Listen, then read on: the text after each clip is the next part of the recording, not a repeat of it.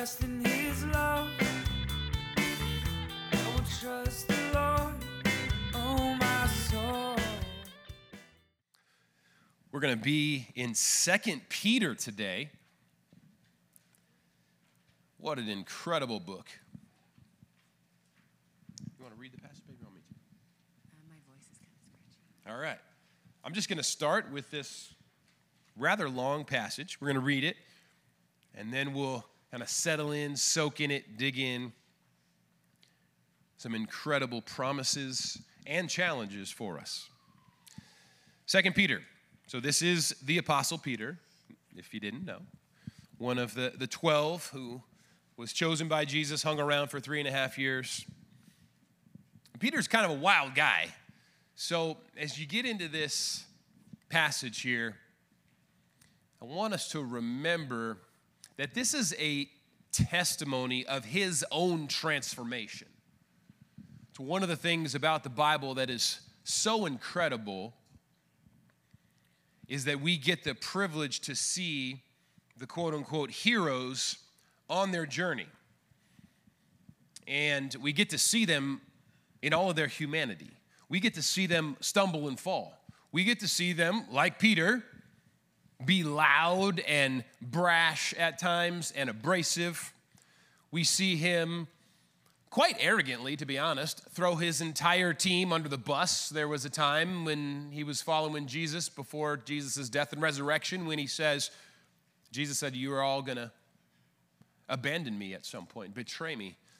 And Peter says, no, all of them will betray you, Lord, but I would never betray you. I mean,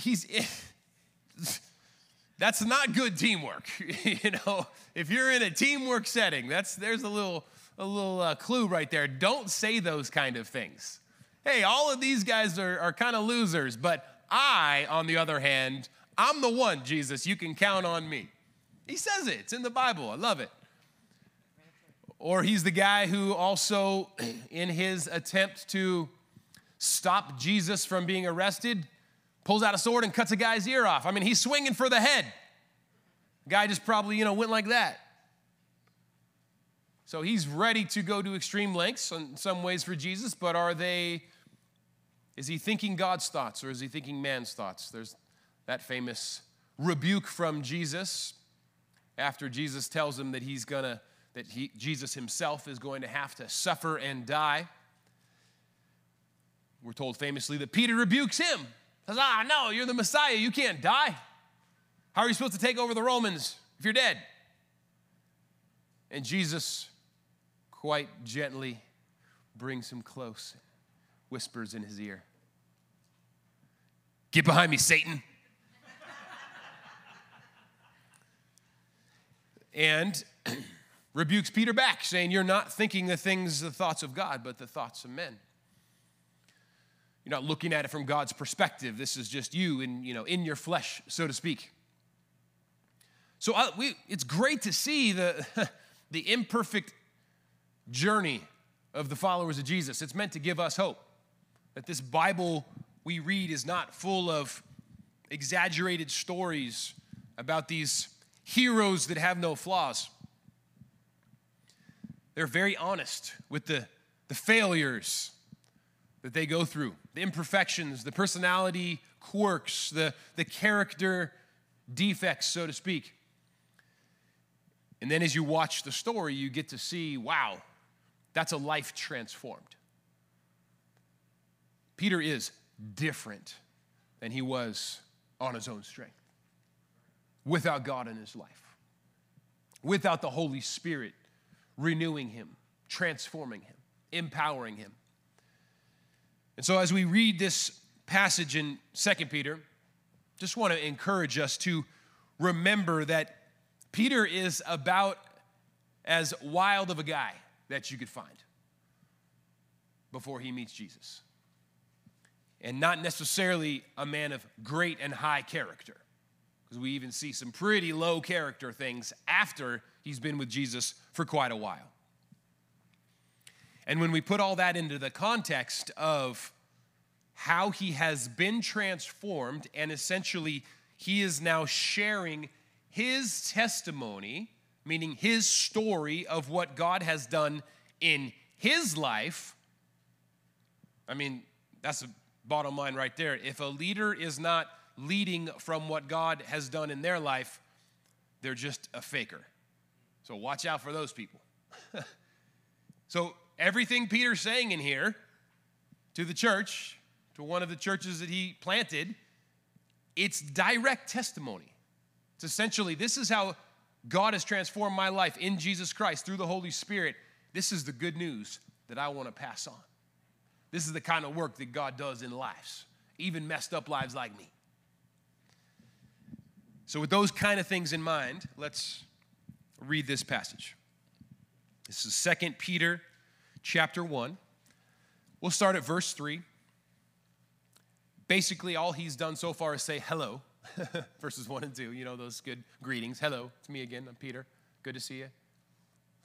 And he gets right into the crux of the urging of his heart. What is the good news that he is wanting to pass on to his beloved church family?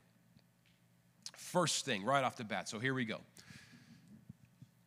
God's divine power, verse 3, has given us everything we need for a godly life through our knowledge of him who called us by his own glory and goodness. Through these things, he has given us his very great and precious promises, so that through them you may participate in the divine nature, having escaped the corruption in the world caused by evil desires.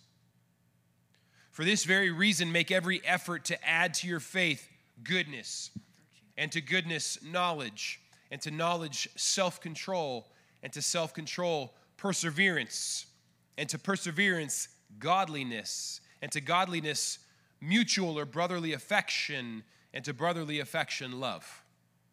For if you possess these qualities in increasing measure, they will keep you from being ineffective and unproductive in your knowledge of our Lord Jesus Christ. But whoever does not have them is nearsighted and blind, forgetting that they have been cleansed from their past sins. Therefore, my brothers and sisters, make every effort to confirm your calling and election, for if you do these things, you will never stumble, and you will receive a rich welcome into the eternal kingdom of our Lord and Savior, Jesus Christ. We'll pause there for now.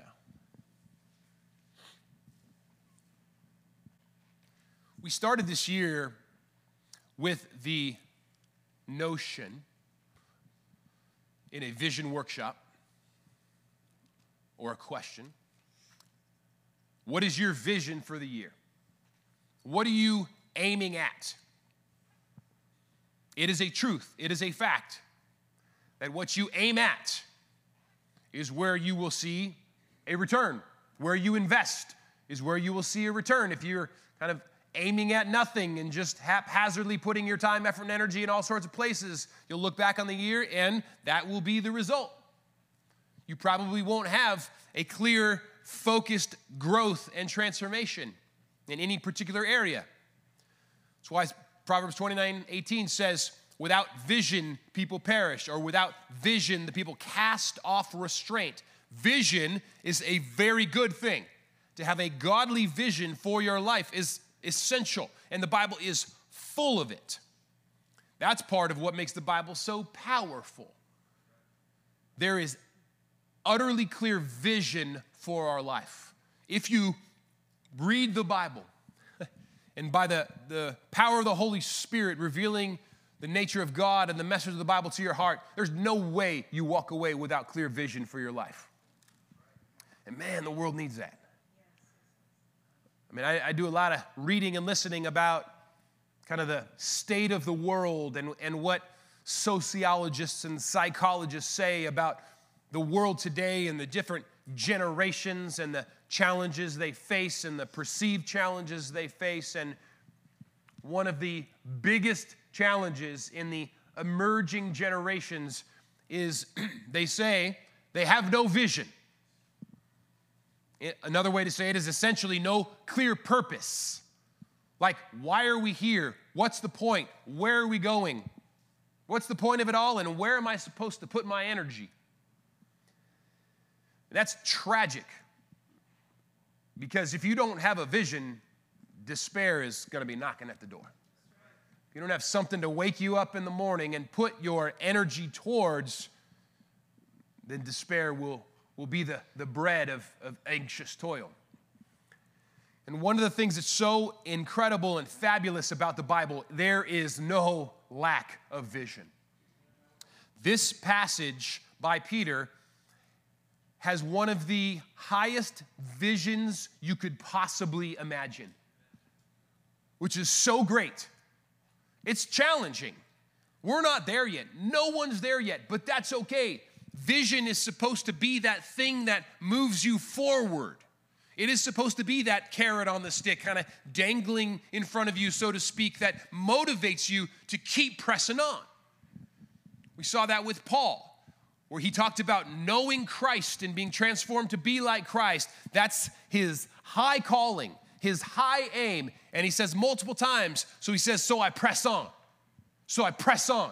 So I press on to that upward call in Christ Jesus. That vision is compelling him, even though he's not there yet, and he knows it, and he says it. I mean, he says it in the passage in Philippians 2 and 3 and 4. He says, not that I've attained it, but I press on. There is something that helps the soul come alive when we have vision in front of us. It's good and healthy for the soul. And I'm coming to that growing conviction that the Bible paints this picture, especially in the New Testament as followers of Christ, that God's vision for us, and therefore a vision that we get to adopt, is that we should aim as high as we could possibly imagine. And let that be what propels us forward. That's what Peter does right here. What do I mean by as high as you could possibly imagine? It's right here in verse 3 and 4. God's divine power has given us everything we need. Think of vision here. Everything we need for a godly life through our knowledge of him who called us by his own glory and goodness. We've got to kind of break that down. Through our knowledge of Christ, what happens?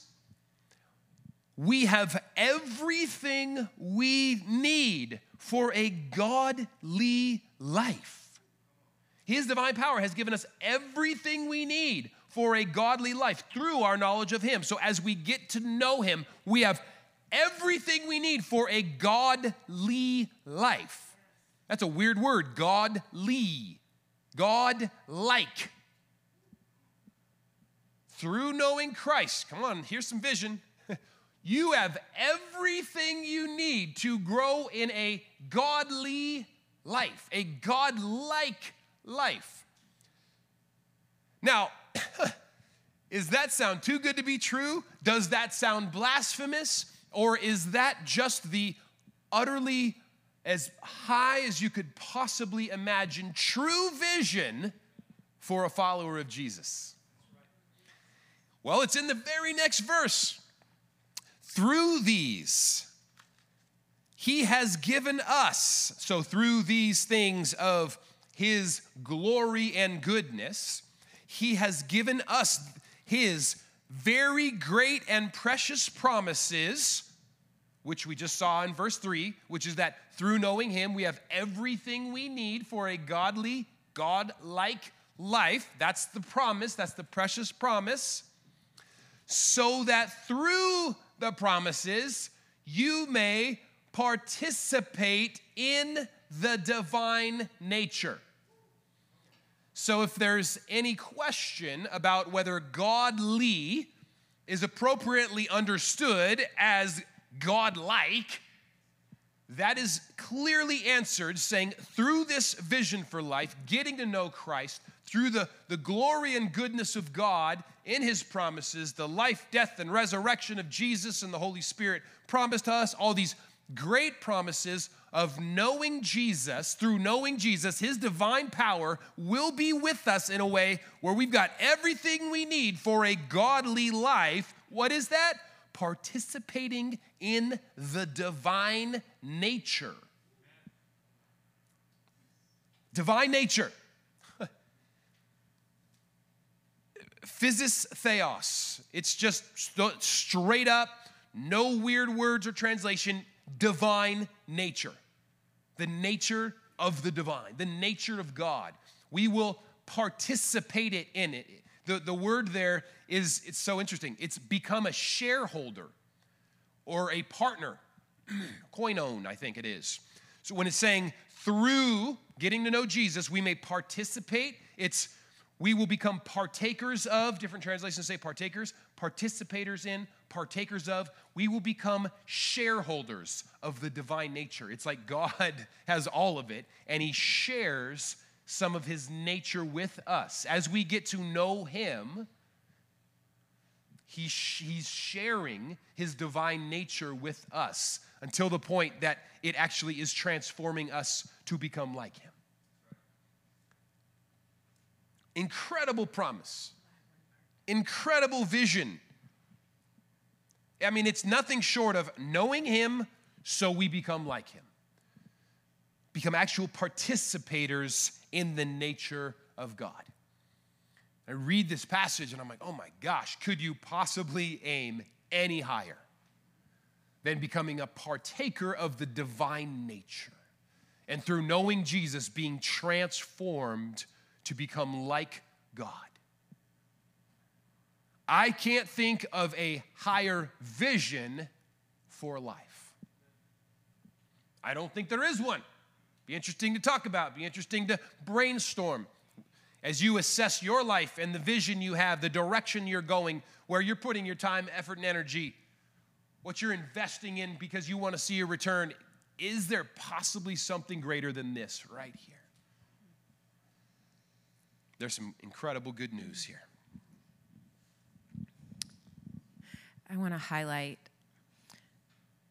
that word. What was that Greek word again? The participate? Yeah, like koinon, partakers of. What he said, koinon. Shareholders in. What I love in that word right there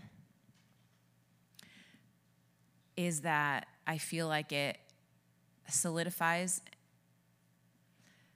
the idea of a shareholder. If you're a shareholder, you don't own the product.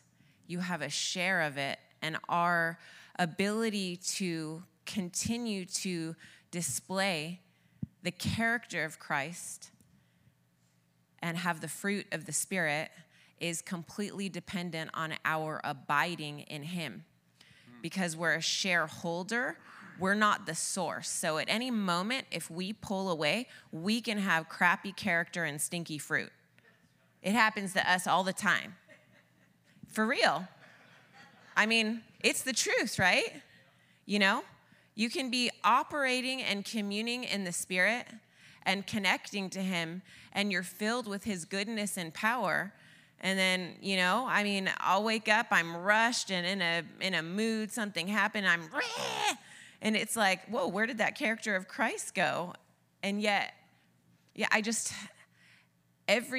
nothing is on our own. John 15, we need to, abide in that vine.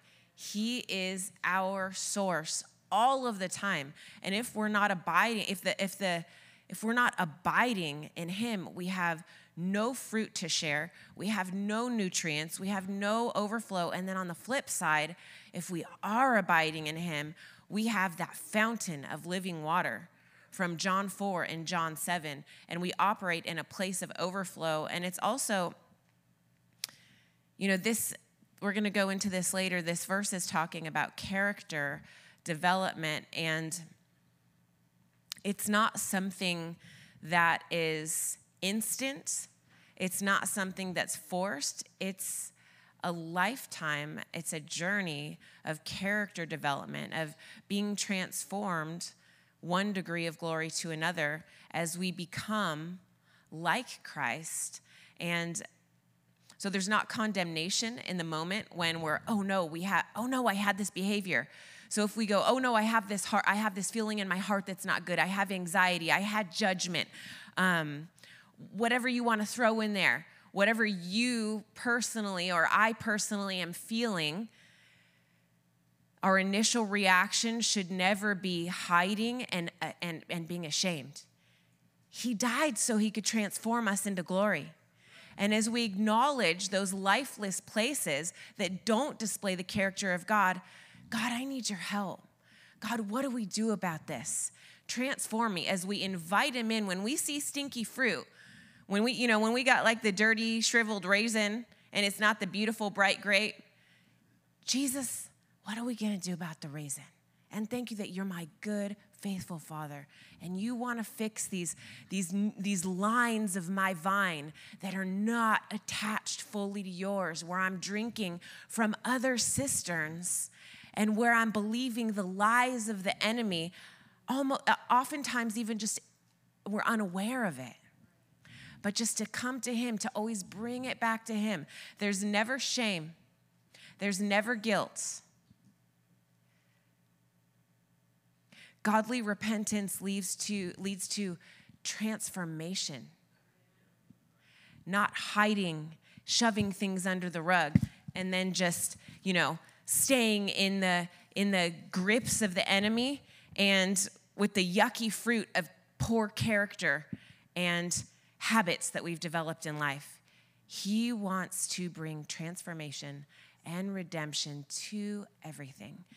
He wants us to stay plugged in to him, with him, moment by moment, in everything, and to come to him with every struggle, with every trial, and in any way that we are lacking.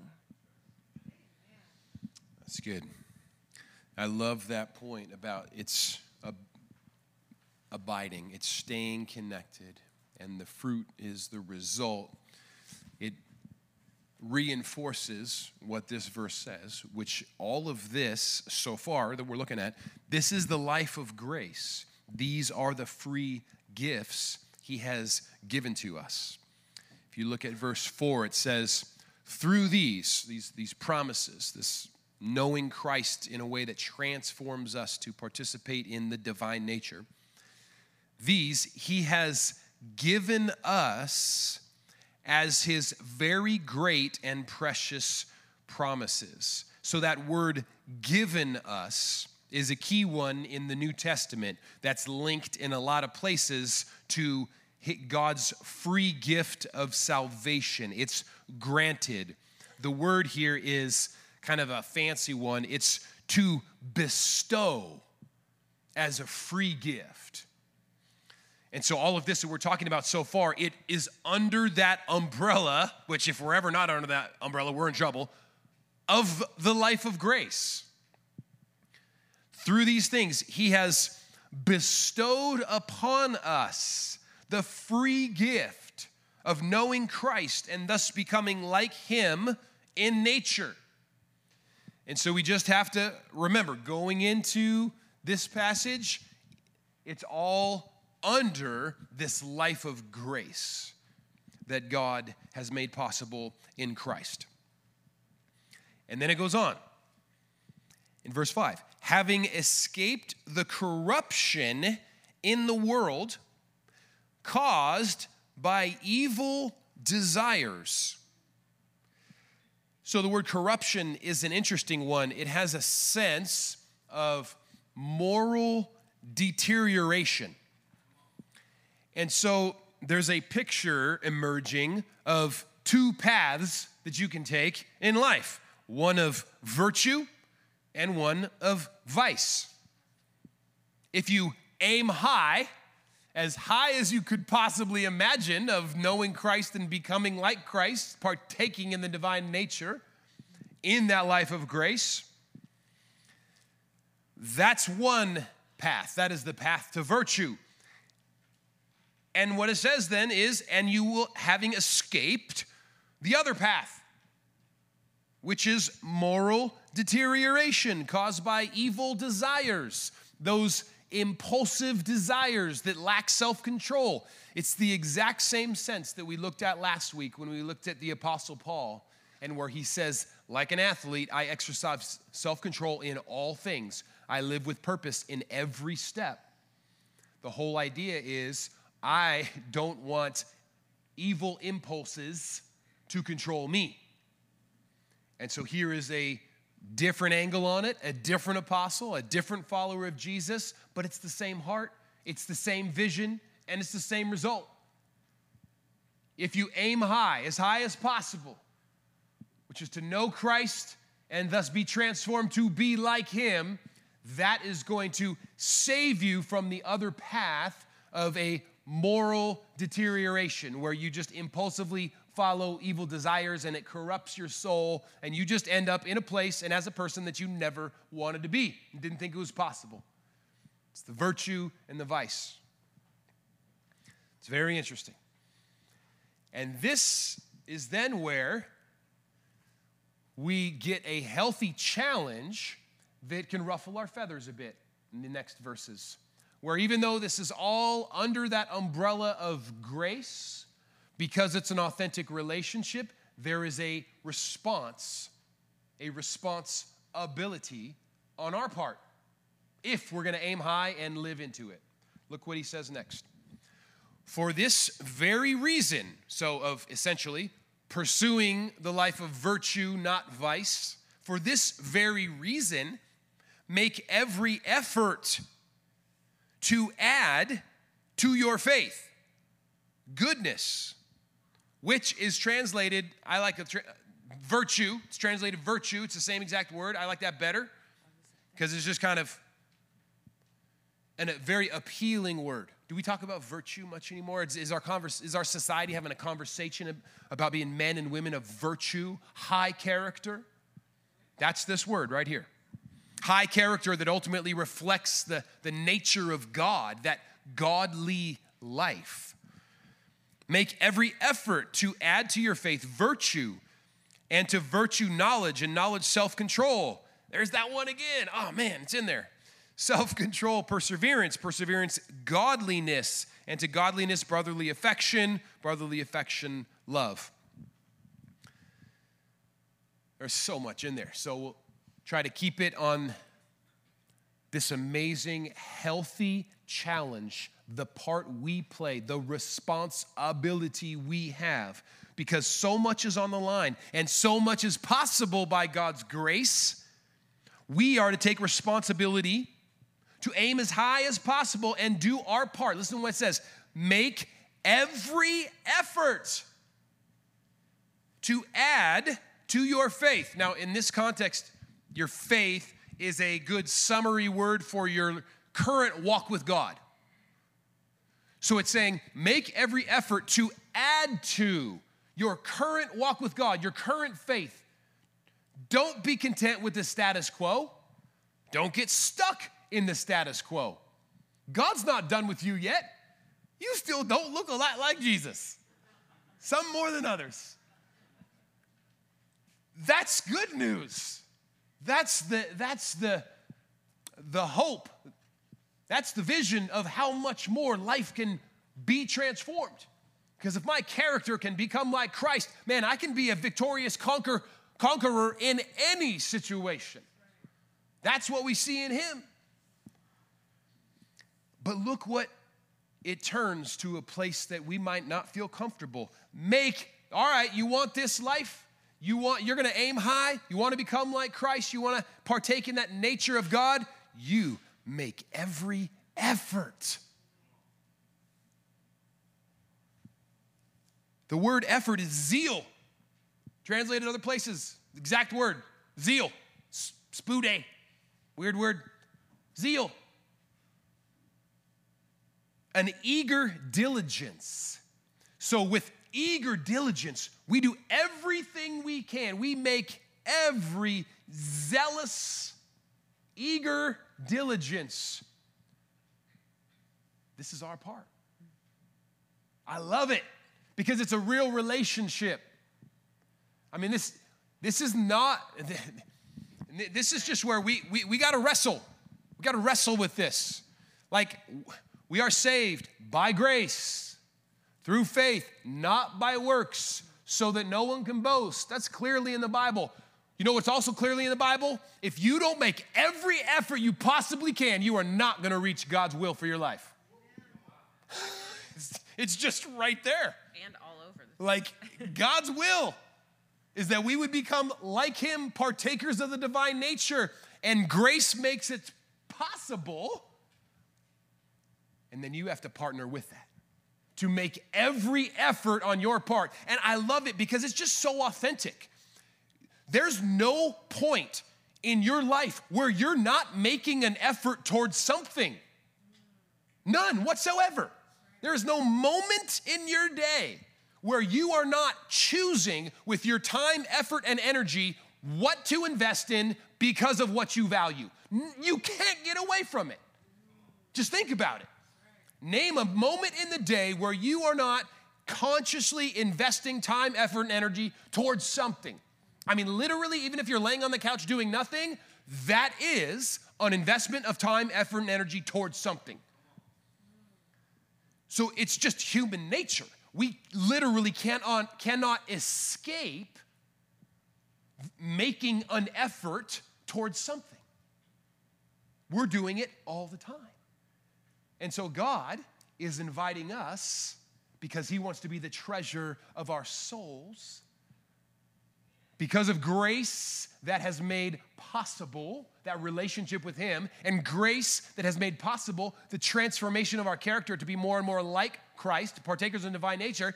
He's saying, so here, to the degree that you're human and you have a choice, you have responsibility, you have real relationship, you have a choice on where you're gonna put time, effort, and energy, make every effort towards what matters most, will honor God the most, and help you step into the highest life of the abundant life that Jesus has for you. It's basically that call to don't settle. Don't settle to live way down here. Don't settle to live in moral deterioration. Don't settle to live on impulsive, evil desires. Those don't have to be your reality in Christ.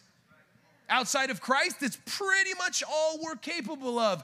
In Christ, we are now capable of so much more. So think about where we are choosing to spend our every effort and energy. Are we choosing to add to our faith virtue? So there's this circular effect here. As we make every effort on our part to aim as high as possible, we will partake in the things that are already ours by grace, such as knowing him, his excellence of character. I mean, right at the beginning, it's amazing. It says his divine power has given us everything we need. Well, divine power, if it's his divine power, why do I need to make every effort? And that's the tension that you need to wrestle with. The answer is what I've been trying to articulate, which is that because it's a real relationship and God's divine power, his grace in our lives, his presence, the forgiveness through Christ, the indwelling spirit through Christ makes possible that knowing Christ will transform our character, but in real relationship, we still have the choice each and every moment of every day where we are going to make every effort. And so there's this interesting tension and kind of circular effect, a beautiful tension between God's grace and our effort.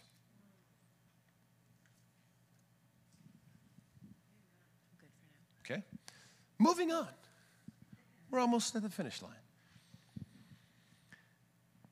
He goes on in verse 8 to say, and we're going to skip some of the additional named character qualities of virtue that we are to make every effort to add to our faith. Virtue, knowledge of God, self-control, perseverance, godliness.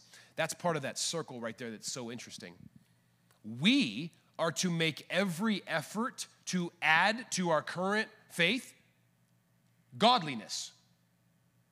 But at the beginning of this passage, it says it's his divine power that has given us everything we need for godliness. So there's the tension right there. I love it. God's grace makes godliness possible, and then when we respond in real relationship and make every effort, godliness becomes a reality. Goes on to all those other ones. For if you possess these things, verse 8, in increasing measure, they will keep you from being ineffective and unproductive in your knowledge of our Lord Jesus Christ. Oh, this language is so amazing. Very clearly, God's grace has made it possible, if we're following his flow of thought, the flow of the argument, God's grace has made it possible to aim as high as we could possibly imagine, which would be knowing Christ, to partake in his nature. And what does it say here? If you possess these qualities in increasing measure, there's God's will for your life, for the rest of your life. In increasing measure, the qualities of Christ, the qualities of godliness, in increasing measure, there's some vision for the rest of your days on earth till God calls you home or returns. In increasing measure to become like Christ. There's your vision.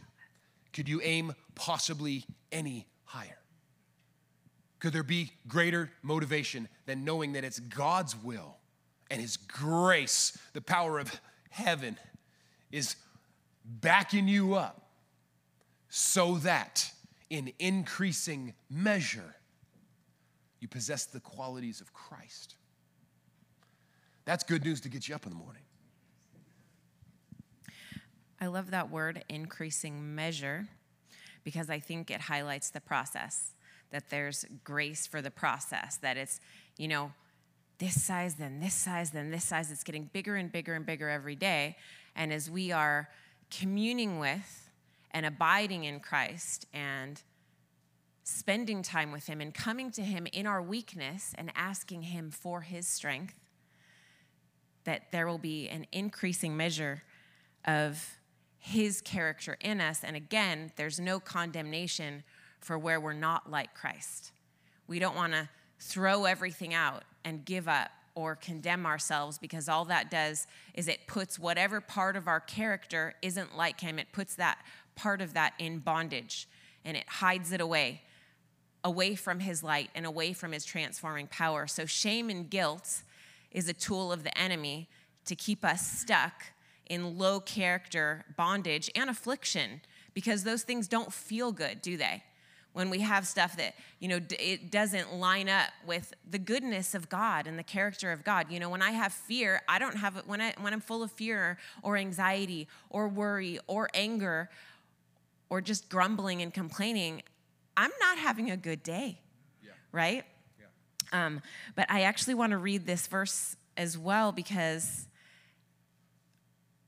these verses right here also highlight the process, and I just think it's so important for us to be aware as we have this call from Christ to Christ-like character, that we just continually are aware of his grace.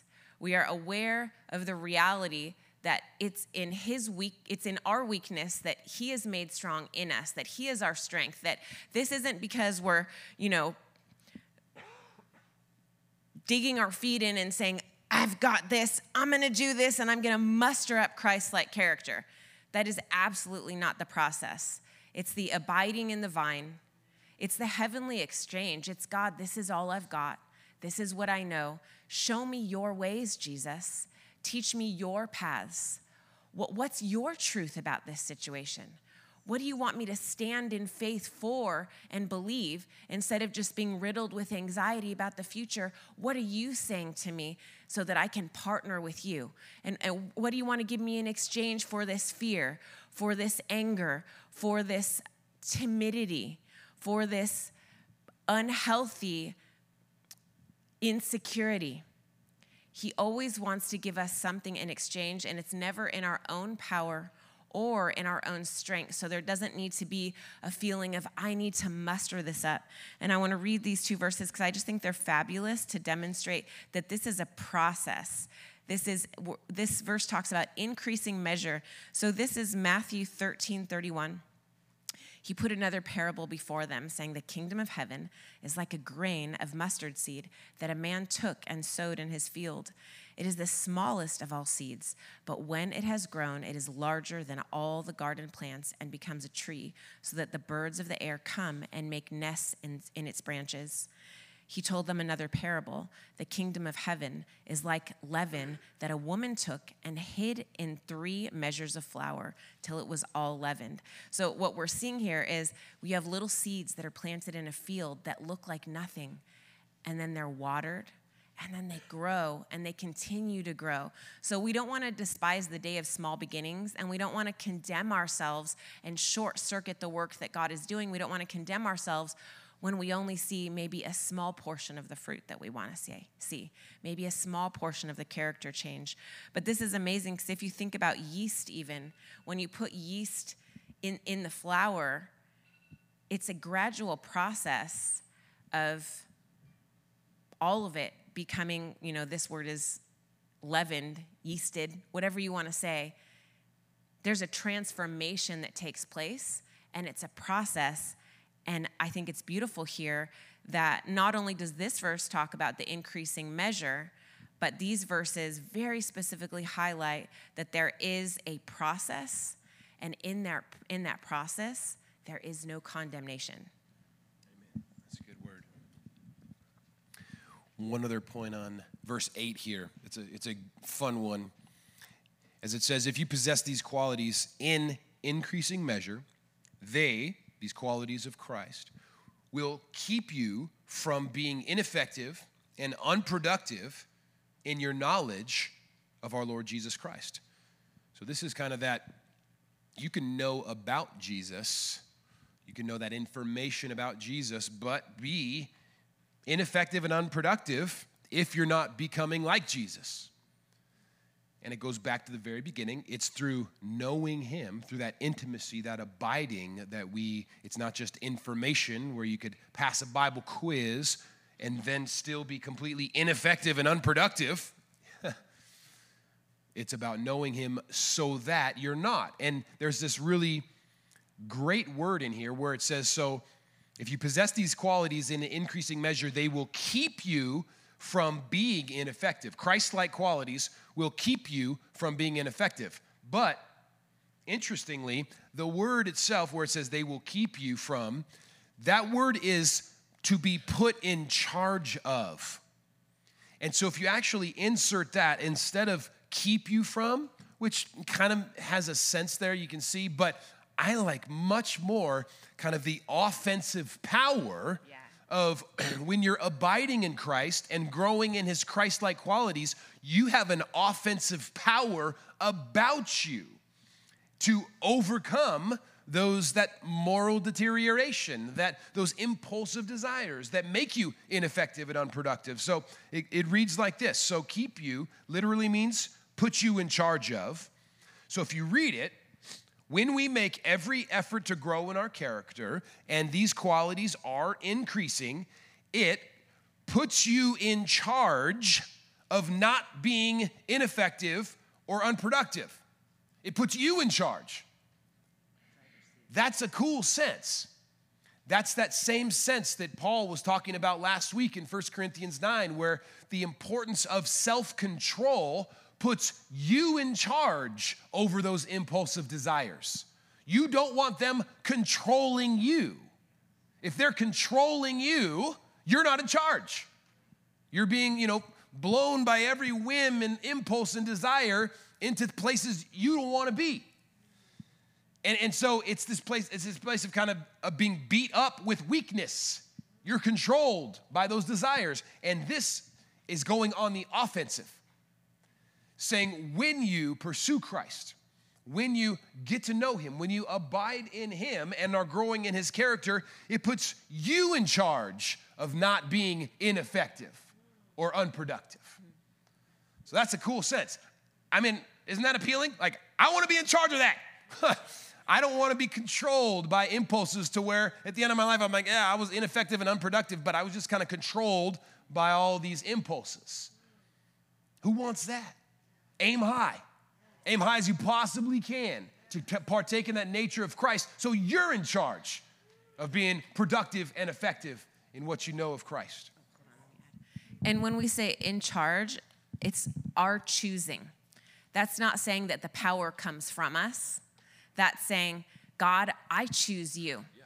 I choose to have this heavenly exchange of your character growing and changing my very inner being, my inner core.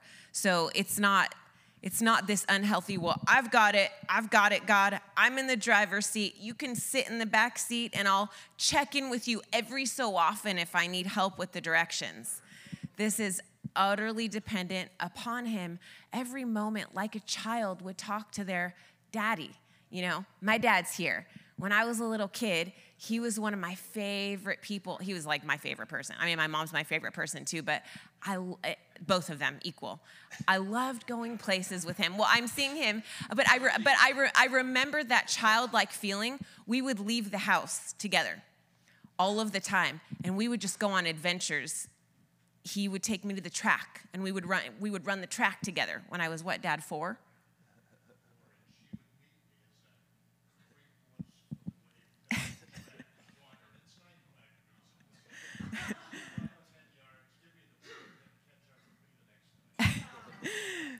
But I loved going places with him. And even though he's the adult, he's the father, and I'm the child, there's this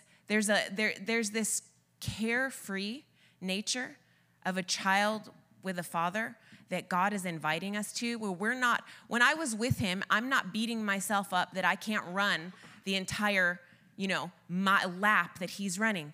I would run my little bit, and he'd go, oh, Donnie, good job, thank you. And I'd sit down and rest, and he was teaching me. He was teaching me to run. He was teaching me to exercise. He was teaching me these good values that have served me well my entire life. But it wasn't in my own strength. And so I just think that's a beautiful picture for us, that this verse is awesome, that we are in charge of it. That means we have the choice to say, I want to be your child. I want to be with you. I want to be on this adventure with you, and I want you, I accept your invitation to walk with you as a child and to have you as my father, showing me the way in this process that's just so grace-filled and beautiful and joyful and childlike. That's good. One other verse that it parallels very well is where Paul says in Romans 8, I am no longer a slave to sin. We got to believe that. If you don't believe that, then you're making a prediction over your life that's probably going to come true. That's what this is saying. It's the same thing. We're saying if you follow Christ, you aim high, you get to know him, you stay with him, you abide in him, then you're in charge. It's the power over the vice. It's that you're not just a slave anymore, where it controls you and you're ineffective and unfruitful because that vice has such a grip on you. It's saying the same thing. It's saying in Christ, no, you're going to overcome that. You're going to be in charge of that. You're going to have the power to say no to whatever it is that's going to lead you down that path of moral deterioration. And so that's, to me, where there's this encouraging teeth in it, is to say we in Christ don't have to make any proclamations that, oh, I'm a slave to that sin for the rest of my life. It doesn't say that anywhere in the New Testament. In fact, it says the opposite. Things like this. The more we abide in Christ, follow, be with him, we get to be in charge, saying no to those things that are going to drag us down.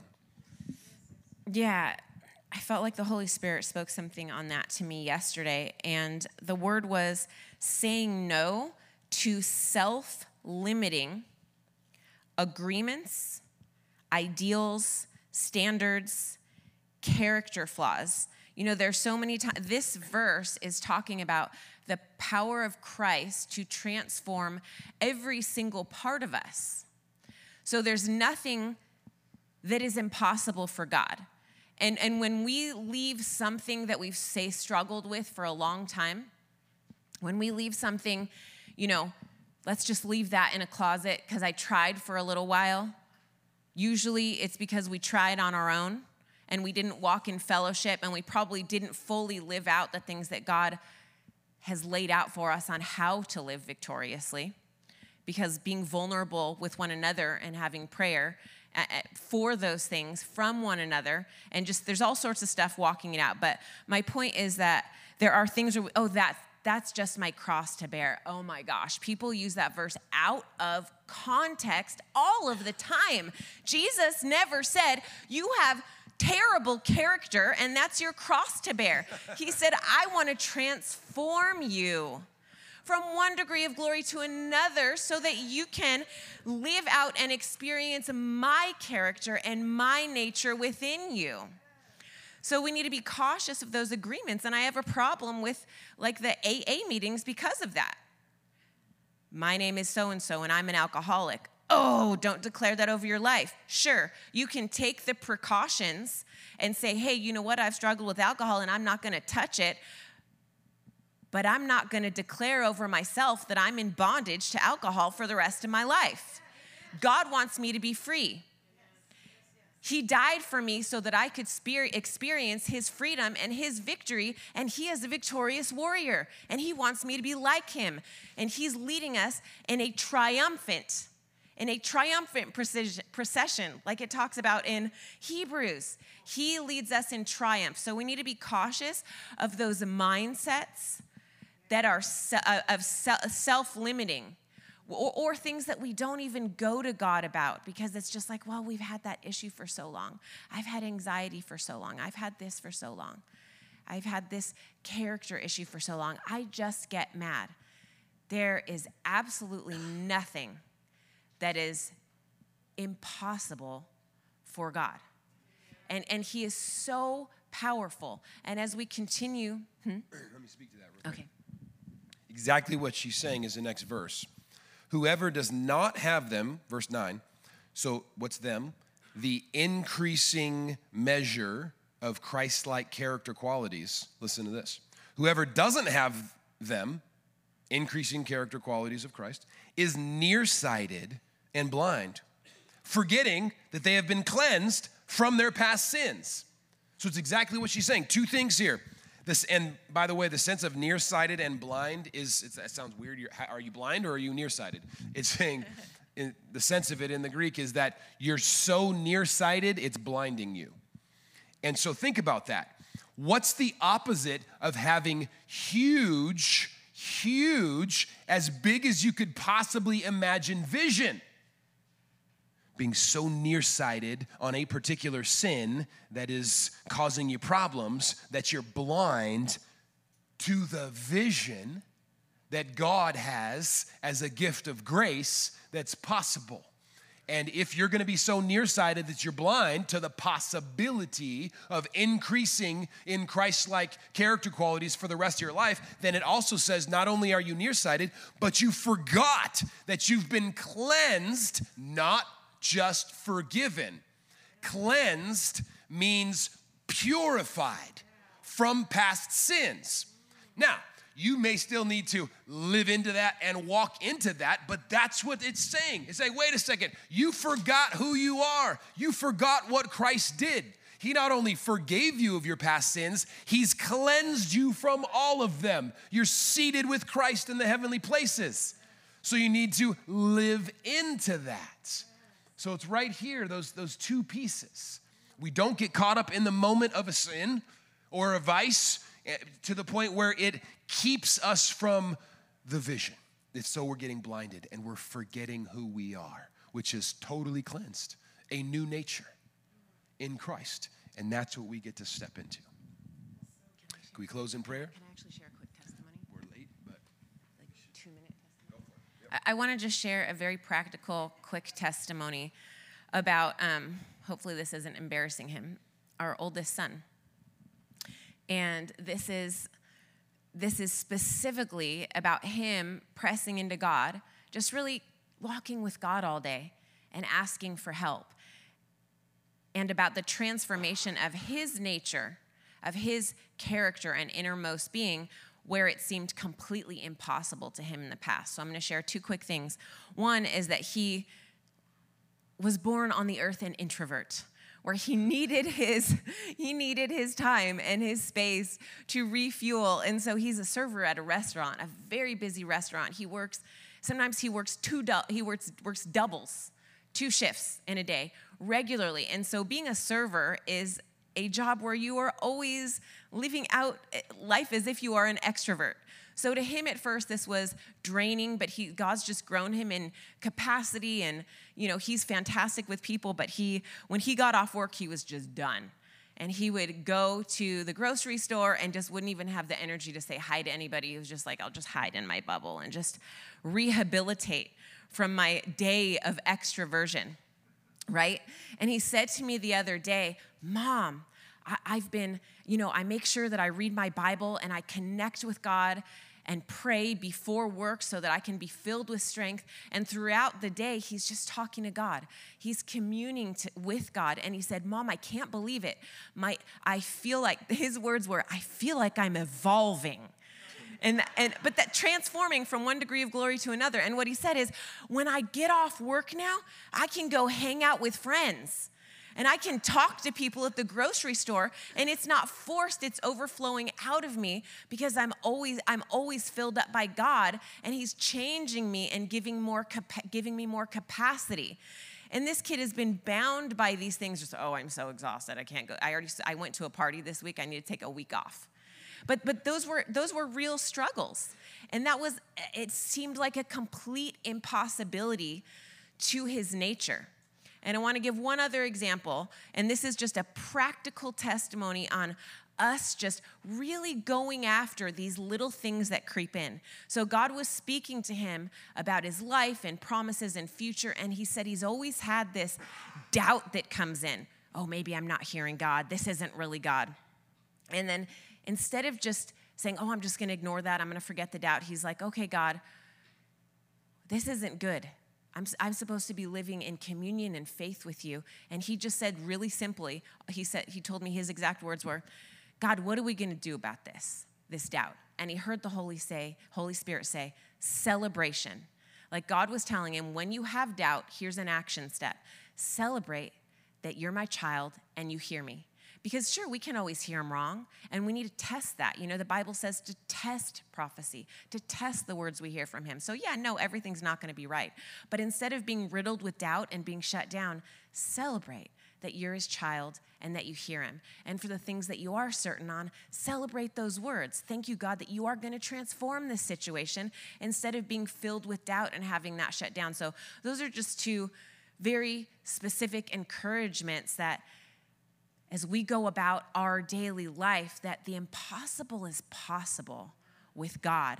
Even with the depths of us that seem like a major inside character flaw or just weakness, that he has the power to strengthen us from within, to fill us with strength and victory, and to make us live in triumph in every area where we feel weak. Amen. That was worth it. Let's pray.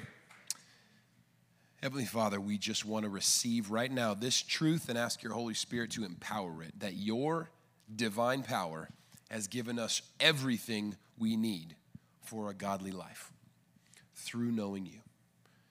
May it come to pass in increasing measure, to your honor and glory. In Jesus' name, amen. I will sing a new song.